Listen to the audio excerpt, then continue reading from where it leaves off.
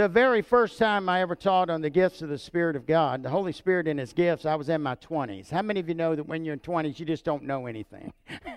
I mean, you really don't know much of anything. Wow, there's a lot of agreeers out there. Yeah, in my 20s, I would not give you a plug nickel for many of the sermons I preached in my early 20s. Okay, I just wouldn't. I mean, I started out in a church as an intern, and actually it was the fastest growing church in our particular city, a city of 1 million people. And the pastor took me off in his office and said, look, you're new at this. You're going to preach in this church. And this was a church that had 2 services on Sunday morning, 1 on Sunday night, 1 on Wednesday night, and whatever else we wanted to do anytime we wanted to open the doors of the church. He said, I'm going to give you a month's notice. Here, 4 weeks out, you're preaching this Sunday morning on this date. I thought, oh, no, I've only got a month, right? And I've only got a month.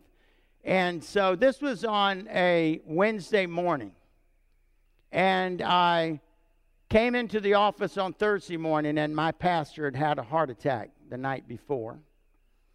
And I was the intern on staff, and the pastor's son was an associate pastor, and the only other pastor in the church was a elder pastor, nearly 80 years old, named Parvin Lee. He was my mentor. One of his job assignments was to mentor me. I'll never forget that man as long as I live. There was a note on my desk, Pastor Zink has had a heart attack. You're preaching Sunday morning and every Sunday morning after that until further notice. And I was just a snot-nosed kid. I mean, big church, you know.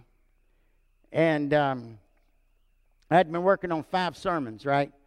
And I thought I had one of them done. I stepped in the pulpit, and 10 minutes after I'd started, I'd preached all 5 sermons. I didn't, you know, I was out of material, fresh out of material. And so I just took off with something that the Lord told me to say. And then in the next staff meeting, Parvin Lee said, I just think it's a wonderful thing that as ministers, when we run out of stuff, you know, God will just tell us, share your testimony. And that's what I did. I shared my testimony. And but I started working on the series of the Holy Ghost back then because I'd been raised Baptist. Now I'm a Pentecostal preacher, and I don't understand the gifts of the Spirit of God. But do you understand that there's a lot of people out there in Pentecostal churches that don't come anywhere near understanding the Holy Spirit and His gifts? And I'm not going to try to sell myself off to you as some expert on the subject. Only I'm going to tell you that God created me the way He created me, and He made me very spiritually curious. And I like to talk to Him and ask Him questions because He's not afraid of questions. You ever met somebody that maybe you worked for, they had authority over you, you asked them a question, they got intimidated and they got angry? God's not like that. God loves it when we ask Him questions. You can't back God into a corner no matter what question you ask. It just doesn't matter, you know. You can look at a situation in your own personal life and say, well, this is a no-win situation. If I do this, this will happen. If I do this, this will happen. There's no such thing as a no-win situation if you interject God into it. Amen? People were calling me this week. Normally I get calls from people saying, let me bounce this off of you, and they'll tell me something that happened to them that in the natural, if you look at it in the natural, you realize that they've been slighted. Have you ever been slighted before? But, however, God said, don't say that. Don't say it. And I opened my mouth, and here's the words that came out. And I already shared it one time this morning. I've been talking about it because God brought me to it to help us all understand something. You may have been done wrong in your lifetime. I may have done you wrong. I can do it. I'm capable. I'm well able. I can do it. I'm just as human as anybody in the room. However, if anyone living in the natural ever had a reason to point their finger at somebody and say, I'm going to cut the head off of every one of you because you did me wrong, it was Joseph. Isn't that right, Connie? Joseph looked at his brothers, gathered them around crying, weeping, telling them, you did not bring me here. God brought me here. You go, but we sold you into slavery. We sold you to the caravan going to Egypt, but it didn't matter. None of that mattered. God brought me here this hour that you might be saved. right? That a remnant would be saved. And Joseph had a very clear understanding of that and wept with his brothers and hugged them. They still had doubts, fears, and concerns after that for a little bit, but he outlived all that in their lives. When you think you've been slighted or done wrong, and you say, well, look at it. I mean, this person said this and did this, and then this is this. Flush the toilet. Get rid of that stuff, because I'm telling you, God loves you. He's looking out for you. And just because you didn't get the thing that you were wanting to get doesn't mean that God wasn't watching over you. Amen? Look, everybody in this world that thinks they're in charge, God's in charge of them. Amen? And somebody needed to hear that. Somebody on this broadcast needed to hear that. So let's just keep our perspective right, child of God. We serve the King of Kings, the Lord of Lords. God is on the throne, and He's never gotten nervous and stood up and paced for anything. Amen? And I'm telling you that once Jesus got seated next to Him, the only time I have record of Him standing up was when Stephen was martyred. What an honor. I wept like a baby the first time I saw that when Stephen was martyred, he looked up and saw Jesus standing. What an honor. What an honor. What an honor. Stephen saw Jesus standing. All right? Jesus stood in honor of what Stephen suffered. And how quick would we be honored and humbled to be recognized by Jesus for looking at the situation going, praise God. I don't know why that person said what they said or did what they did, but Jesus, you are watching over me. I refuse to believe the devil was getting away with anything, right? Because I'm a child of the King, right?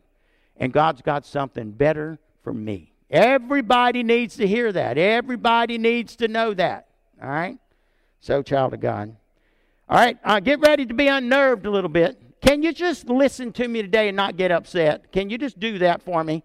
Don't get upset. Look, if I can tell you right now, before I ever say a word about the sermon, I'm not 100% correct about everything in the Bible. I'm not. And guess what? I'm not going to be. All right? But I do endeavor to pray, God, help me. Please help me. But is it possible? Answer this question for yourself here this morning. Is it possible that the devil has had a little influence in the church? I think we let him get away with some things. Heresy creeps into the church on the back of truth. Did you know that? It sneaks into the church on the back of truth. Is it possible that even we, as children of God who love God, have allowed certain things to happen in our Christian experience? For example, where we allowed experience we've had to take precedent over theology. That we've allowed what we've seen and what we heard and what we determined how it came about to take precedent over the book. We need to root that out. And the reason why we've never really spent a lot of time thinking about it is that we don't think that we're better than that. We're smarter than that. We wouldn't let that happen. People do it all the time. I'm telling you as a counselor that I see people all the time allow some experience they've had in their life override theology. I don't care what I saw and what I heard. If it's different than the book, I ain't going to eat it. I'm not going to live my life by that experience alone. That's why I told you the gifts of the Spirit of God, no matter what you see happen, if a person opens their mouth and says something that's not in English, just because they did that doesn't mean it's God. Amen? It doesn't mean it's God. Especially if the words coming in their mouth don't line up with the book. All right. All right, now get ready to be blown away. You ready?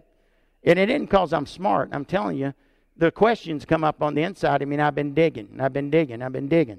Go to 1 Corinthians chapter 12. Let's start at verse 1 again. I may not get through everything on Word of Wisdom Day. Is that okay with you? I hope so. 1 Corinthians chapter 12, verse 1. Now concerning spiritual gifts, brothers, I do not want you to be uninformed. Do you understand? God wants you to understand the Holy Spirit and His gifts. But I'm telling you, there's no more uninformed subject running around in the church than the Holy Spirit and His gifts. I don't know of another one. All right? You know that when you were pagans, you were led astray to mute God, idols, however you were led. Therefore, I want you to understand that no one speaking in the Spirit of God ever says Jesus is accursed. And no one can say Jesus is Lord except in the Holy Spirit. Can you hear me? All right? Now, there are varieties of gifts, but the same Spirit, and there are varieties of service, but the same Lord, and there are varieties of activities, but it is the same God who empowers them all in everyone. To each is given the manifestation of the Spirit for the common good. So no matter what Spirit gift, the gift of the Spirit uses you, it's for everybody's good. Amen? It's not to promote you. It's not to promote you. All right? For to one is given through the Spirit the utterance of wisdom, to another the utterance of knowledge, to another the same Spirit. I like the King James Version because I was used to it. Word of wisdom, word of knowledge. And it's apropos because God's just given you a word. He's given you a little piece of His knowledge and a little piece of His understanding, a little piece of His wisdom. Not all of His knowledge and all of His wisdom. Matter of fact, I'm convinced we couldn't handle it. We just couldn't handle it. We aren't built for it. We're only built for little doses. All right? But he'll give us a lot, but He'll prepare us for it. Amen? To each is given the manifestation of the Spirit for the common good. For to one is given through the Spirit the utterance of wisdom, to another the utterance of knowledge according to the same Spirit, to another faith by the same Spirit, to another gifts of healing by the one Spirit, to another the working of miracles, to another prophecy, to another the ability to distinguish between spirits, to another various kinds of tongues, to another the interpretation of tongues. All these are empowered by one and the same Spirit, who apportions to each one individually as He wills. That's where we get the fact that the gifts use you, you don't use them. All right? For just as the body is one and has many members, and all the members of the body, though many, are one body, so it is with Christ. For in one Spirit we are all baptized in one body, Jews or Greeks, slaves or free, and all were made to drink of one Spirit, for the body does not consist of one member, but of many. Now, here's what I want to tell you. There are other passages of Scripture that I could dig to real quick, but you remember, we're supposed to desire these gifts, are we not? I want to challenge you to do something. Don't get upset with me, but these questions have been arising, and I want you to know that my thinking is kind of moving in a solid direction, what I call a solid direction. I didn't see anywhere in there, even when you go to the Scriptures where it says, the King James Version says, covet the best gifts. Desire the best gifts, right? You don't find anywhere in there. And that was written to Christians, right? How many believe it was written to Baptists? Come on now. How many believe it was written to some Episcopalians that are trusting Jesus to get to heaven? How many of you believe it was written to some Catholics that are trusting Jesus to get to heaven? How many of you believe it was written to some people in Lifespring Bible Church? Amen? How many of you believe it was written for people in the Assembly of God Church down around the corner at Muldoon Community Assembly of God? Amen? How many of you believe it was written to some of them Church of God people down what I call the bottom of the hill in Eagle River? Amen? Does it exclude any of God's children? No. And nowhere did I read. First, get filled with the Holy Ghost overflowing and begin to pray in tongues, and then covet the best gifts. Am I right or wrong? So, is there anything wrong with me encouraging children of God to covet the best gifts? Look, how God wants to work it out after that is His business, right? All right? Look, all I'm trying to say is that I've known of people that we don't know if they ever prayed in tongues a day in their life, but were some of the most Spirit-filled and led Christians I've ever met in my life. Now, does that or does that not go against the grain of many Pentecostal church teachings? It goes against the grain. But what have I harmed? What have I hurt? What have I done by pointing that out? What does it hurt a Christian who doesn't even know anything about, the Holy Ghost, being filled with the Holy Ghost, overflowing and praying in tongues, to fall upon this passage of Scripture or these passages of Scriptures, then read the word, covet the best gifts? If God wants to take them through the infilling of the Holy Ghost first, He'll do it. Amen? But I'm telling you, the way we've taught it, there are children of God that avoid this chapter for that reason. They're afraid of what God's going to do to them. Look, let's face it. God said, I'll use the foolish things of this world to confound the wise. And so, don't you think tongues is one of the most, one of those things that God's chosen to confound the wise? And yet, God says when we're praying in tongues, when we're truly praying in tongues, we're praying, listen to me, we're praying the mysteries of God. Isn't that powerful? So I encourage everybody to get filled with the Holy Ghost overflowing and let all of God's, gifts move through you or whatever. But stop getting in the way and trying to tell people, whoa, it's got to happen like this. No, it's got to happen like this. I'm telling you that the most important things in the Word of God always have all of the what a word I want to look for here, the preceding things, the things that you need to happen first, they're listed there. Do you understand what I'm saying? They're listed there.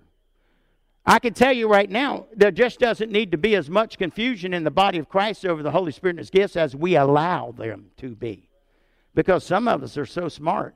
We've got the boxes all filled and compartmentalized, and we've got the lids closed. We only open the lid on the box, and we want to take that one thing out, and then we want to handle that and all. Then we want to put it back in and close the box and put it back in its cubby hole. God forgive us for all the times we've put up roadblocks to the children of God that could have been being used by the Holy Ghost. Well, it's like my oldest boy, Aaron.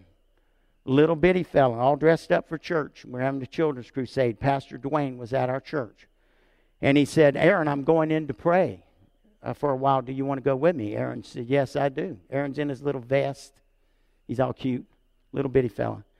He said, I took him into the sanctuary and I started walking around the altars and I raised my hands and I started praying in tongues. I'm walking in there. For 30 minutes, I'm praying in tongues. Finally, I opened my eyes to look for Aaron. He said, Aaron's just standing there staring at me. I said, Aaron, do you want to pray like that? He said, oh, Pastor Dwayne, I can't pray like that. I'm just a little preacher. I can't pray like that. I'm just a little preacher. And I remind that full-grown man in his 40s of that today. Amen? I do. I remind him of that. But we complicate things. Let's just stop right now. Father, in Jesus' name, we want to be good teachers. We want to be responsible with your word. But, Father, root out anything in our lives that we have tried to, box things up. And we've tried to make things neat looking. And we've tried to present things in the wrong kind of wisdom. Lord, forgive us for all that. Just help us, Father, to teach people, go after God. Go after God in Jesus' name. And take all that you'll give them, Father. In Jesus' name we pray, amen. It's about being slain in the Spirit. I believe in it. But I have caught people before and told them, because God told me to tell them, whisper in their ear. Tell them, stand if you can and take all God's got for you. Do you understand what I'm saying? That way you eliminate those times when people fail because it was fashionable. Because when people fall when it's fashionable, they belittle the real. Because the real's out there. Being slain in the Spirit, it's in the Bible. Amen? It's things like knocking soldiers down in the garden of when they came to get Jesus. The power of the Holy Spirit knocked them down, right? For a reason. When God knocks you down, He knocks you down for a reason. And it ain't so that you make sure that you're meeting everybody else's expectation. Because we're going to be returning to that. The Holy Spirit don't show up, they don't knock some people down and operate on them. All right? But let's don't belittle it. Let's don't get caught up in it. Because, get mad if you want. You know what? I say that sometimes, and I don't care. You get mad. If I stand before God, I'd rather you be mad at me for hitting you with the truth than Him be disappointed and mad at me for not telling you what you need to hear. All right? Let's let God's real stuff flow. All right? And let's don't belittle the real stuff and confuse people. All right? So at LifeSpring Bible Church, they'll say things like this. Yeah, you might get knocked down in that sanctuary, but if you do, trust me, God's doing something to you, because they don't play. We don't play at LifeSpring Bible Church. Amen? That's just, well, thank you. I appreciate that, but Yeah, well, but now listen to me. But see, if you say stand if you can, well, if you can't stand, and God knocked you down, God knocked my grandmother down. She laid there for 45 minutes, and he did cancer surgery on her. You understand what I'm saying? She went down with cancer. She was scheduled for a physical operating room the next morning, but when she got up, she didn't have cancer anymore. That's why, like, how I feel about being slain in the Spirit. What do you think God anesthetizes you for? Just so it look good? You're special, so I'm going to knock you down. We better be careful with that stuff. You're special. Don't get me wrong about that, you know. But God doesn't knock everybody down. All right? And once again, I'll say this. There's going to be people in your life that, if you're in services where people are seeking the Holy Ghost and they want to be filled, everybody in the room, you and everybody will know that person got filled with the Holy Ghost because everything was there except the bolt of lightning. You might have even heard the thunder. You understand what I'm saying? And boom, they hit the ground, their arms went up, and for hours we carried a person out later that was still praying in tongues, right? But that doesn't happen to everybody. Matter of fact, I say, oh God, come on now. Come on now, Father. It makes it difficult for those 99% of the other people who don't get filled that way. Most of the time, being filled with the Holy Ghost isn't that dramatic. But lots of times, enough times it is. And the devil wants to tell everybody in the room, you didn't get filled because that didn't happen to you. For whatever reason, that person needed to be struck that way by God, and they got it. All right? Kathy, how do you get anything from God? Isn't it by faith? Anything you get from God. Unless God's just moving by sovereign power, which he does.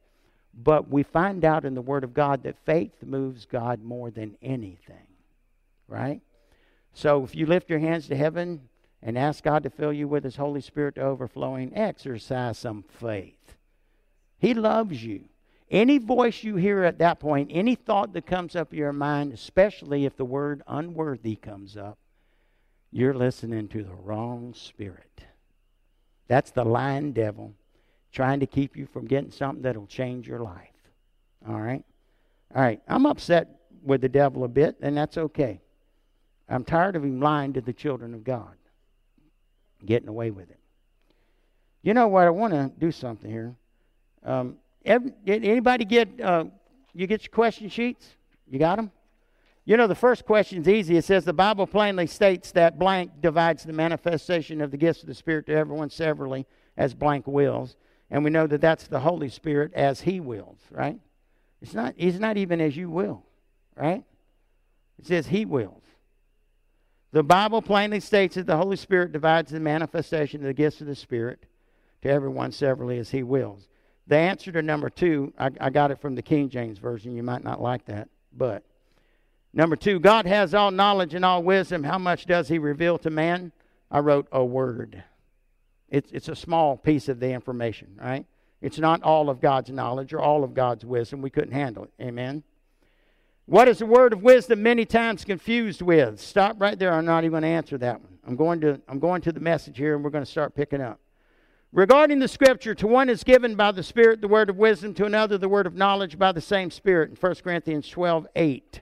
People sometimes call these gifts of wisdom or a gift of knowledge.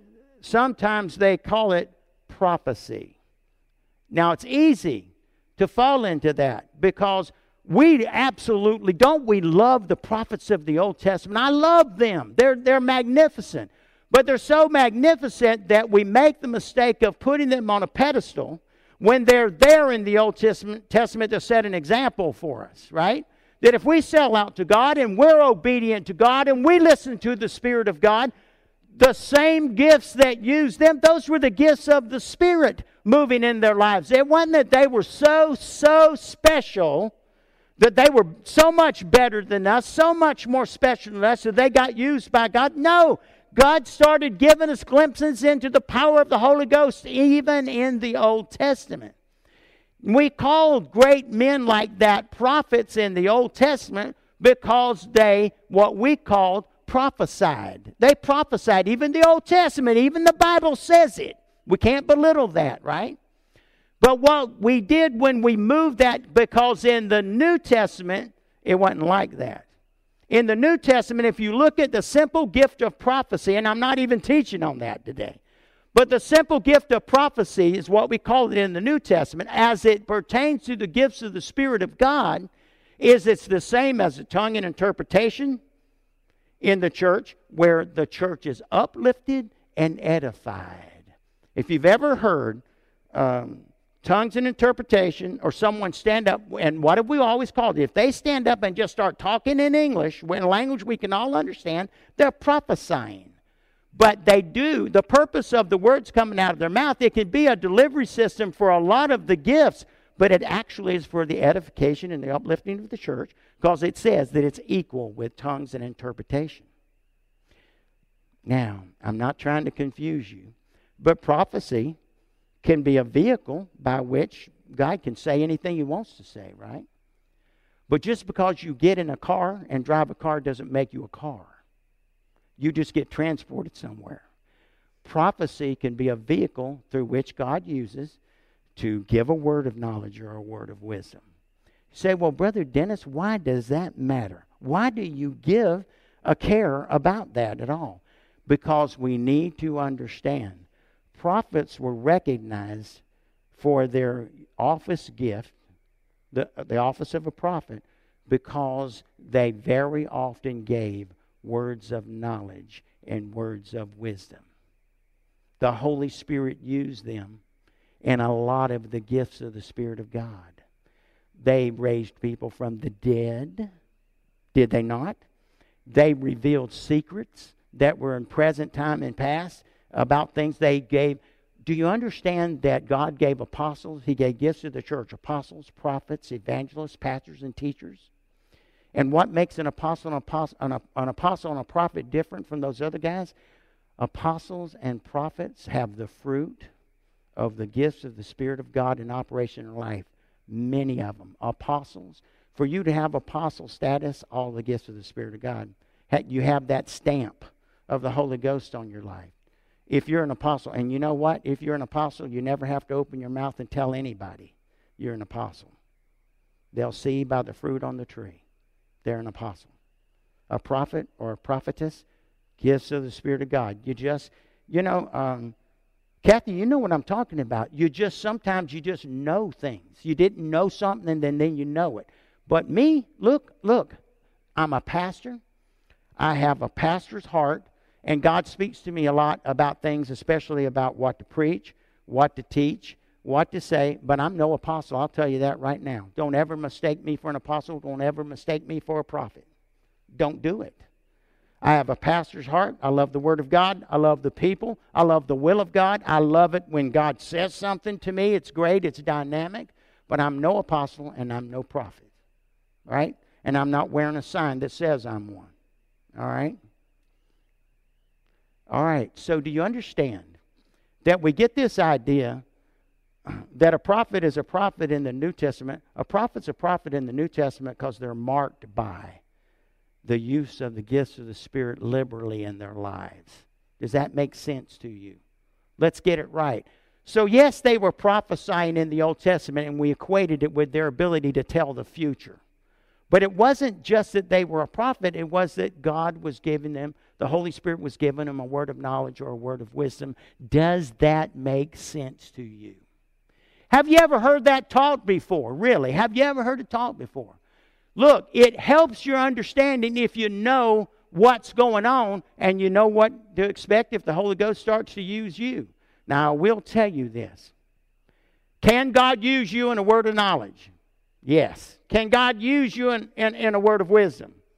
The word of wisdom is probably the most powerful gift out there when God starts talking about the future, because He knows the future, right? More often than not, a word of wisdom shows up in a prophet's life. Why? Let's just say Julia. The Holy Ghost came on her and she stood up and she started giving a word of wisdom about the future. And tomorrow it all came true and all. We'd admire her pretty good, wouldn't we?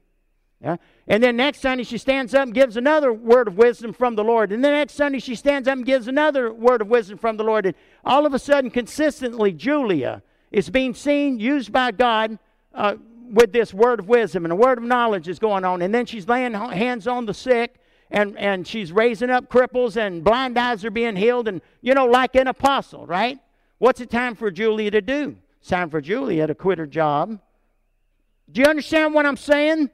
In other words, take up the office that the Holy Spirit seems to be using her in. Don't be upset if every other day a word of wisdom from God isn't coming to you. Don't be upset if every other day a word of knowledge isn't coming to you. Don't be upset if you went to a funeral and ran everybody out of the room and tried to raise somebody from the dead and it didn't happen. Don't worry, you don't have to get upset, but I know a bunch of people that will. So what am I saying? Use some spiritual common sense when it comes to the gifts of the Spirit of God. We're to covet the gifts. We're to covet them. God use me. God use me. God use whoever you will, because it benefits the entire church for us to hear from God, does it not? Right? But most of the time, if you see a lot of the gifts of the Spirit of God moving in somebody's life, they feel one of the office ministries. One of the gifts of the church or the office ministries, apostle, prophet, and evangelist mostly, get used by a lot of the gifts. Apostles, more than any. Prophets right after that, and evangelists right after that, and pastors and teachers right after that. Does that make sense to you? Right? Am I making sense to you? Is it piercing the void here? Let's stop applying our past experience, let it get in the way of our theology. All right? You say, well, brother, my grandmother loved the Old Testament, and she taught me all about the prophets, and they prophesied. Yes, they did. But they prophesied by the gifts of the Spirit of God. That makes them really, other than being in the office of a prophet, they're no different than you or me. But I know I stand here and tell you humbly, I thank God I'm in the fivefold ministry. I thank God I fit in it. I'm glad to be your pastor. All right? I'm glad to be a pastor. And I know I am. I got a pastor's heart. I know how I feel about you. I feel about this church and about the future of this church. So I'm filling the office of a pastor. That's the mantle God laid on my life. And whenever He wants to speak to me, He speaks to me. But I'm telling you, it ain't. I'm feeling with me 24 hours a day, but He doesn't. The Holy Ghost doesn't use me that way every day or whatever. And you know what? My feelings aren't hurt, but yet I'm open to anything God wants to do. Does that make sense? So, number 3 is, what is the word of wisdom many times confused with? Prophecy, as it was identified in the Old Testament. That's what it gets confused with. Does that make sense? Now, what kind of wisdom is James referring to in James chapter 1, verse 5, where it says, if any man lack wisdom, what's he supposed to do? Ask God, who gives liberally. Amen? But what kind of wisdom is that? That wisdom, I dug and looked in every translation, and here's a phrase that I came up with to help you understand. That's wisdom in the affairs of life. If you lack wisdom in the affairs of life, ask God. In faith, not wavering. Amen? Ask God, and He gives liberally. He won't withhold it from you. He will give you wisdom in the affairs of life, but that's different than a word of wisdom. We got to quit confusing these things. All right? And crossing them up, because it gives us an unclear picture. Is it bad to think of prophets prophesying in the Old Testament? No. Is it maybe more accurate to look at them as men and women of God who were used by the Holy Ghost in the Old Testament in ways they didn't recognize? Everybody elevated the prophets and the prophetesses of the Old Testament because, man, we love the supernatural. We'll line up for the supernatural. If Julia started kicking off gifts of the Spirit of God like I talked about earlier, people would flock to her. She wouldn't get any sleep. They'd drive her nuts. They'd want her to have little cards created to pass out, and she'd have to knock down her house and put up a circus tent. 1,000 people would show up every night. Do you understand that that's why that doesn't happen all the time? That's exactly why. Because God's not going to elevate Julia. He's not going to elevate Julia that way. But he wants to use you, Julia, and he wants to use me. And let's quit trying to tell everybody, look, I mean, in my thinking today, I think, excuse me, a supernatural path, I say supernatural, a natural path that's super, right? A supernatural path to the gifts of the Spirit would be being filled with the Holy Ghost to overflowing and praying in tongues. But I've never read it in the Word of God where it had to happen first. I've never seen it. So I'm kind of rethinking a little bit that maybe I just need to tell people, read the Word of God, do what the Word of God tells you to do. Amen? And get lined up with the Scripture and get used by the Holy Ghost. Because what we've got is we've created a church within the church, and you don't find that in the Bible anywhere. You've got the church, and then you've got this circle of Pentecostals in the church. And the same Holy Ghost that filled those Pentecostals to overflowing, and maybe they prayed in tongues, maybe they didn't, is the same Holy Ghost that came into the lives of all of these people in the big circle in the day they got saved. It's just a degree of measurement, that's all. Everybody ought to be happy that the day they got saved, the Holy Ghost came in and set up housekeeping. And if you don't believe that, that's why you haven't let Him have every compartment of your life. You need to let Him do that, amen? I'm sorry for shotgunning some of this stuff, but you know, God doesn't leave me alone about this all week long. He just doesn't. It's a good thing. We must call spiritual gifts what the Bible calls them, or we will become confused. That's why I've been saying what I've been saying. That's why I'm telling you, look at the prophets in the Old Testament differently from now on. They were men and women used by the Holy Ghost, is what they were. And when they opened their mouth and talked about secrets behind closed doors, is a word of knowledge. And when they talked about something that was coming in the future, they were just given a word of wisdom, which you are capable of being used by God for that if we would just let Him. But once again, a lot of people don't get used in those two gifts because they began to listen to the little voice that says, God used you that way because you're special. You're better than everybody else in the church. Everybody needs to look up to you. That's why, as a pastor, the most dangerous words I've ever heard, I've said it before and I'll say it again. Pastor, why don't you recognize me for the spiritual person that I am? Why do you hold me back? Those are very deadly and dangerous words. And I've heard it numerous times in my life. I'm 64 years old. This isn't my first church I've ever pastored. All right? All right. But I will tell you that I haven't run into that here. I have no recollection of that happening in my time here. Anyone saying to me, why don't you recognize me for the spiritual person that I am? That's the first clue you got that the spiritual they are is not the right spirit. It's not the right spirit. Okay. Oh, wow. Let's see.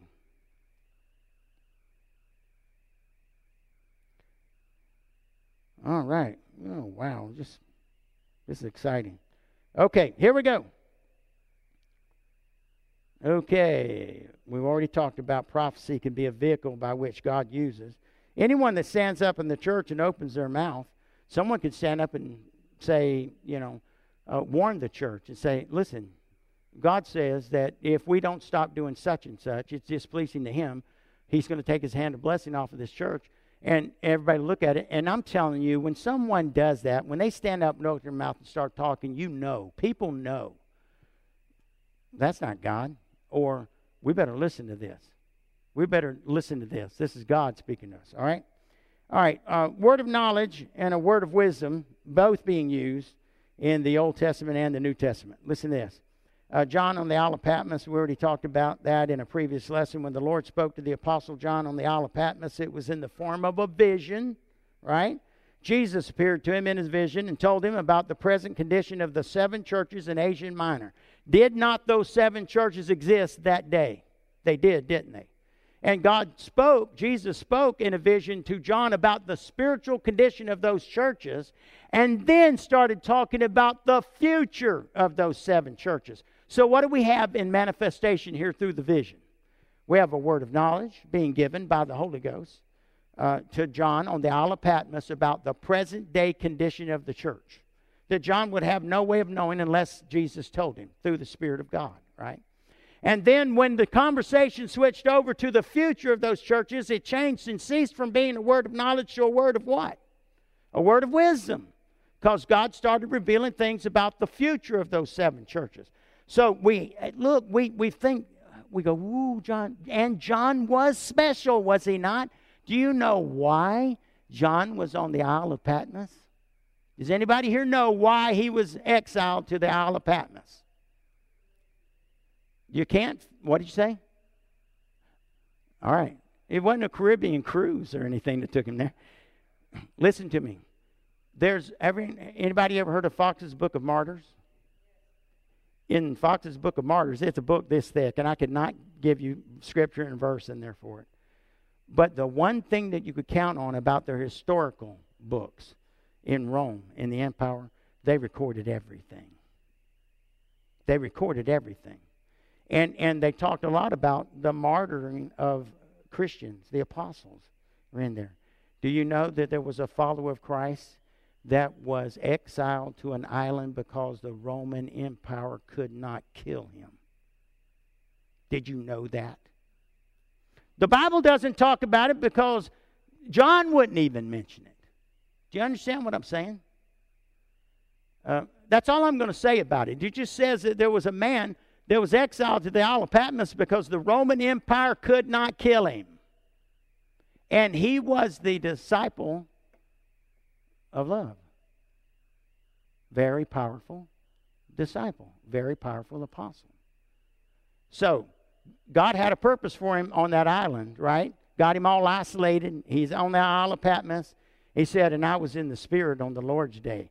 Don't you think that if you were in prison on some island, you're never going to get off that island, that you might skip a Sunday or you might skip a service?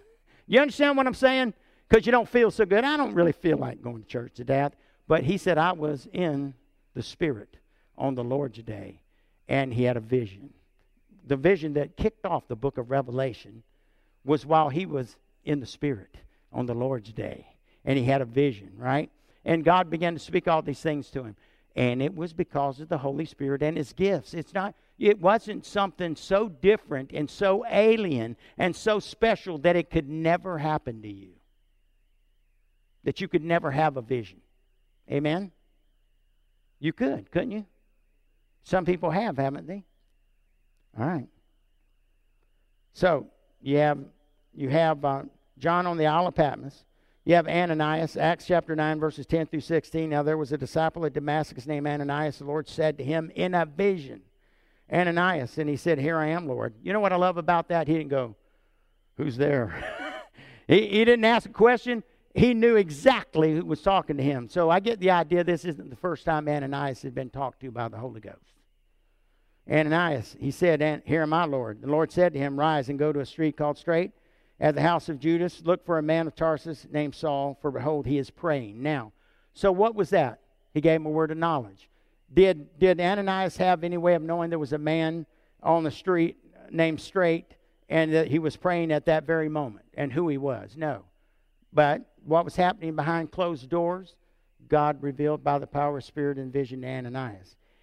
And it says, he has seen a vision, a man named Ananias come in and lay hands on him. So now what's he talking about? He had shifted into a word of wisdom because this is the future. All right?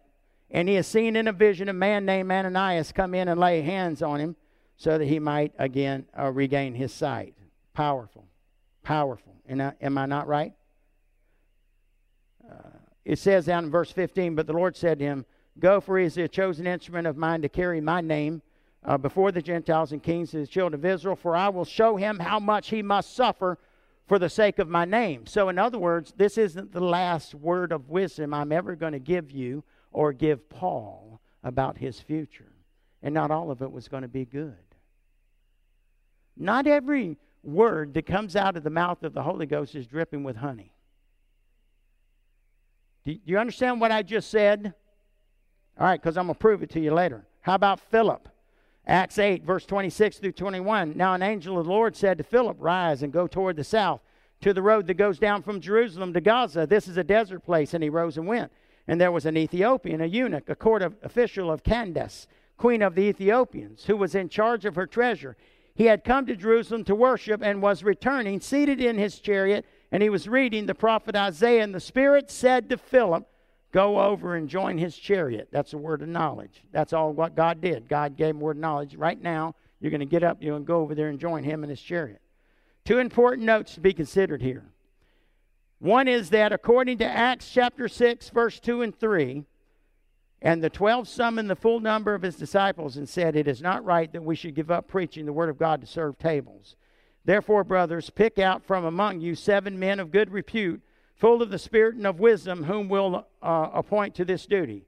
So, in other words, and then bounce down to verse 5, and what they said pleased the whole gathering, and they chose Stephen, a man full of faith and of the Holy Spirit, and we know what happened to him, and Philip, and Prochorus, and Nicanor, and Timon, and Parmenas, and Nicholas, a proselyte of Antioch.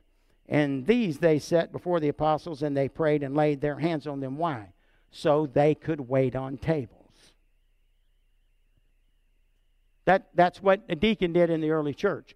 They were taking care of the business that the apostles said, we can't give up time praying and hearing from God to wait on tables. Let's appoint faithful people to do that. So we know that this Philip was one of those guys, right? So when Philip became a deacon, God was already talking to him about things like going to the eunuch and things like that. Now, Philip was a deacon, one who waited on tables. But later, jump way down to Acts 21, verse 8. On the next day, we departed and came to Caesarea. Please forgive me because this always grabs me when I see things like this. Remember the deacon? On the next day, we departed and came to Caesarea, and we entered the house of Philip, the evangelist. He was faithful to God, and he was no longer a deacon. Now he filled one of the offices, one of the ministry gifts in the church.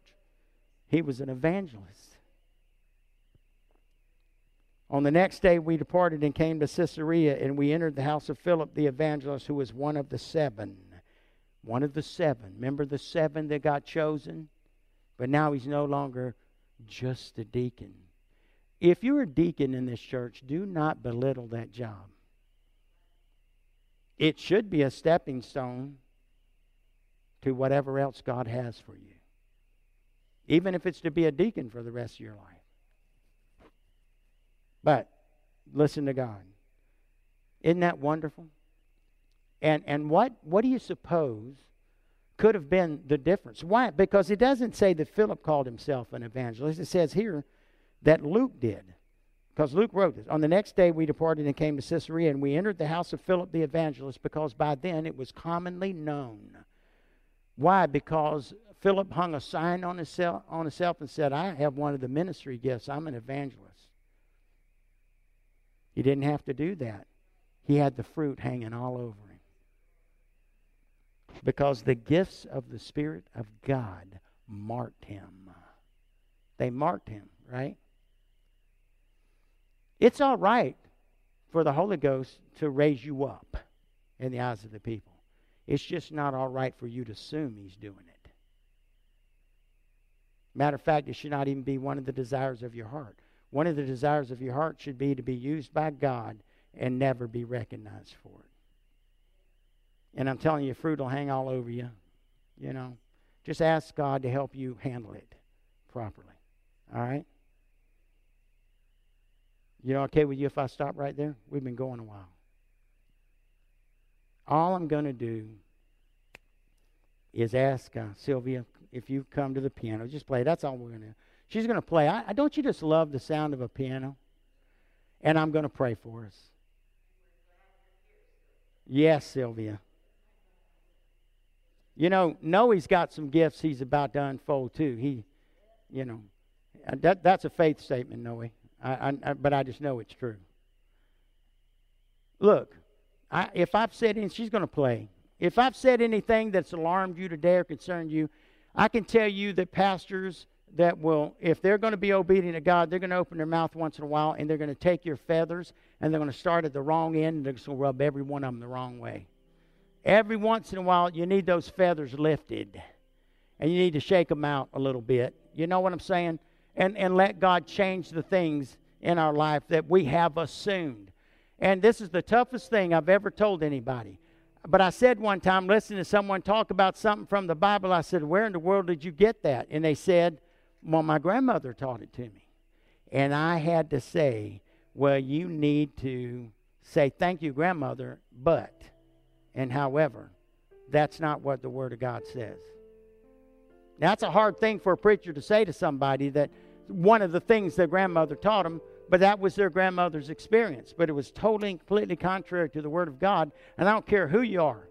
If you're doing something contrary to the Word of God, and I know it and I don't say a word, you know, we've come this far without knowing everything we know about the Holy Ghost, but look where we're at. We need to go further. We need to go deeper. We need to do better. Amen? All right.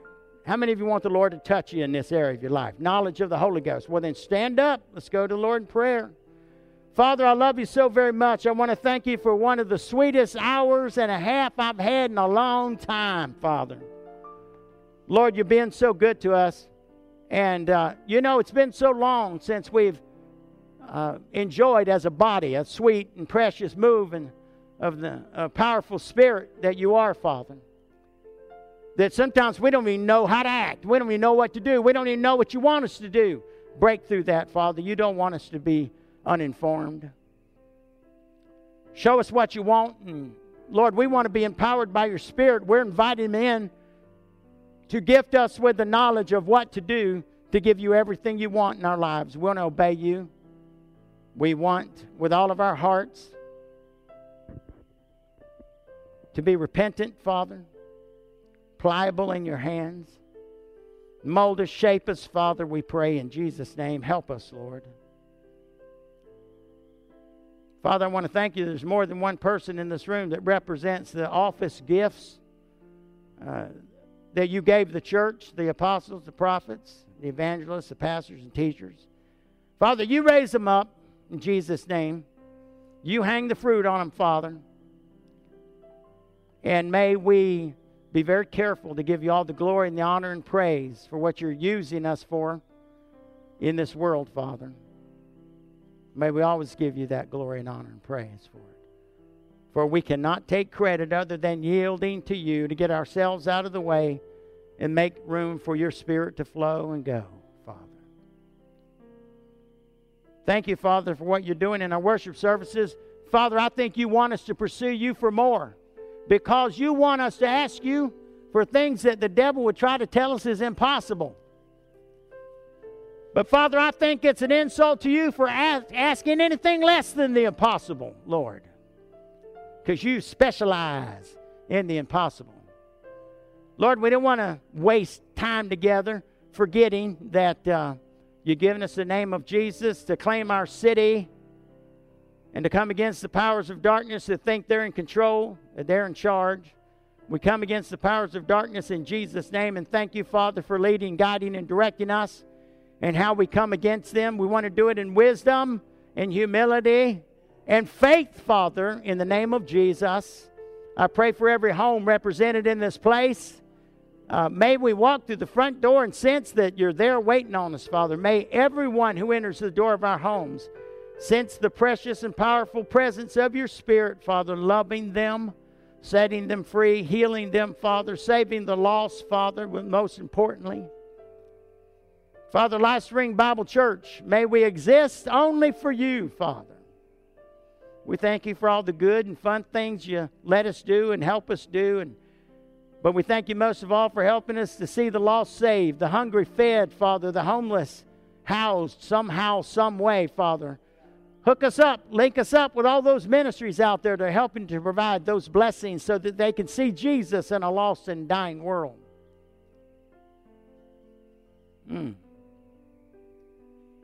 Father, I pray for Quita and I pray for Raymond. You know, Quita's in one part of the country and Raymond's in another part of the country. both of them, suffering the same types of attacks in their lives. Father, they know about you, Lord. They know of your love. They know of your grace. They know of your power. Father, set them free, I pray in Jesus' name. Show them, Father, what you're doing in their lives, I pray. In Jesus' name, may it be undeniable, Lord. May they yield to all that you desire for them, Father. Thank you for healing them, Lord, in Jesus' name. Father, it says in your word that you give us love, power, and a sound mind. Thank you for doing that for them now, in Jesus' name. Watch over us as we depart from this place today. May we continue to give you glory and honor in all that we say and do. In Christ's name we pray. And everybody said, amen. One more time. And everybody said, amen. Praise God. God bless you. Fellowship together before you leave today.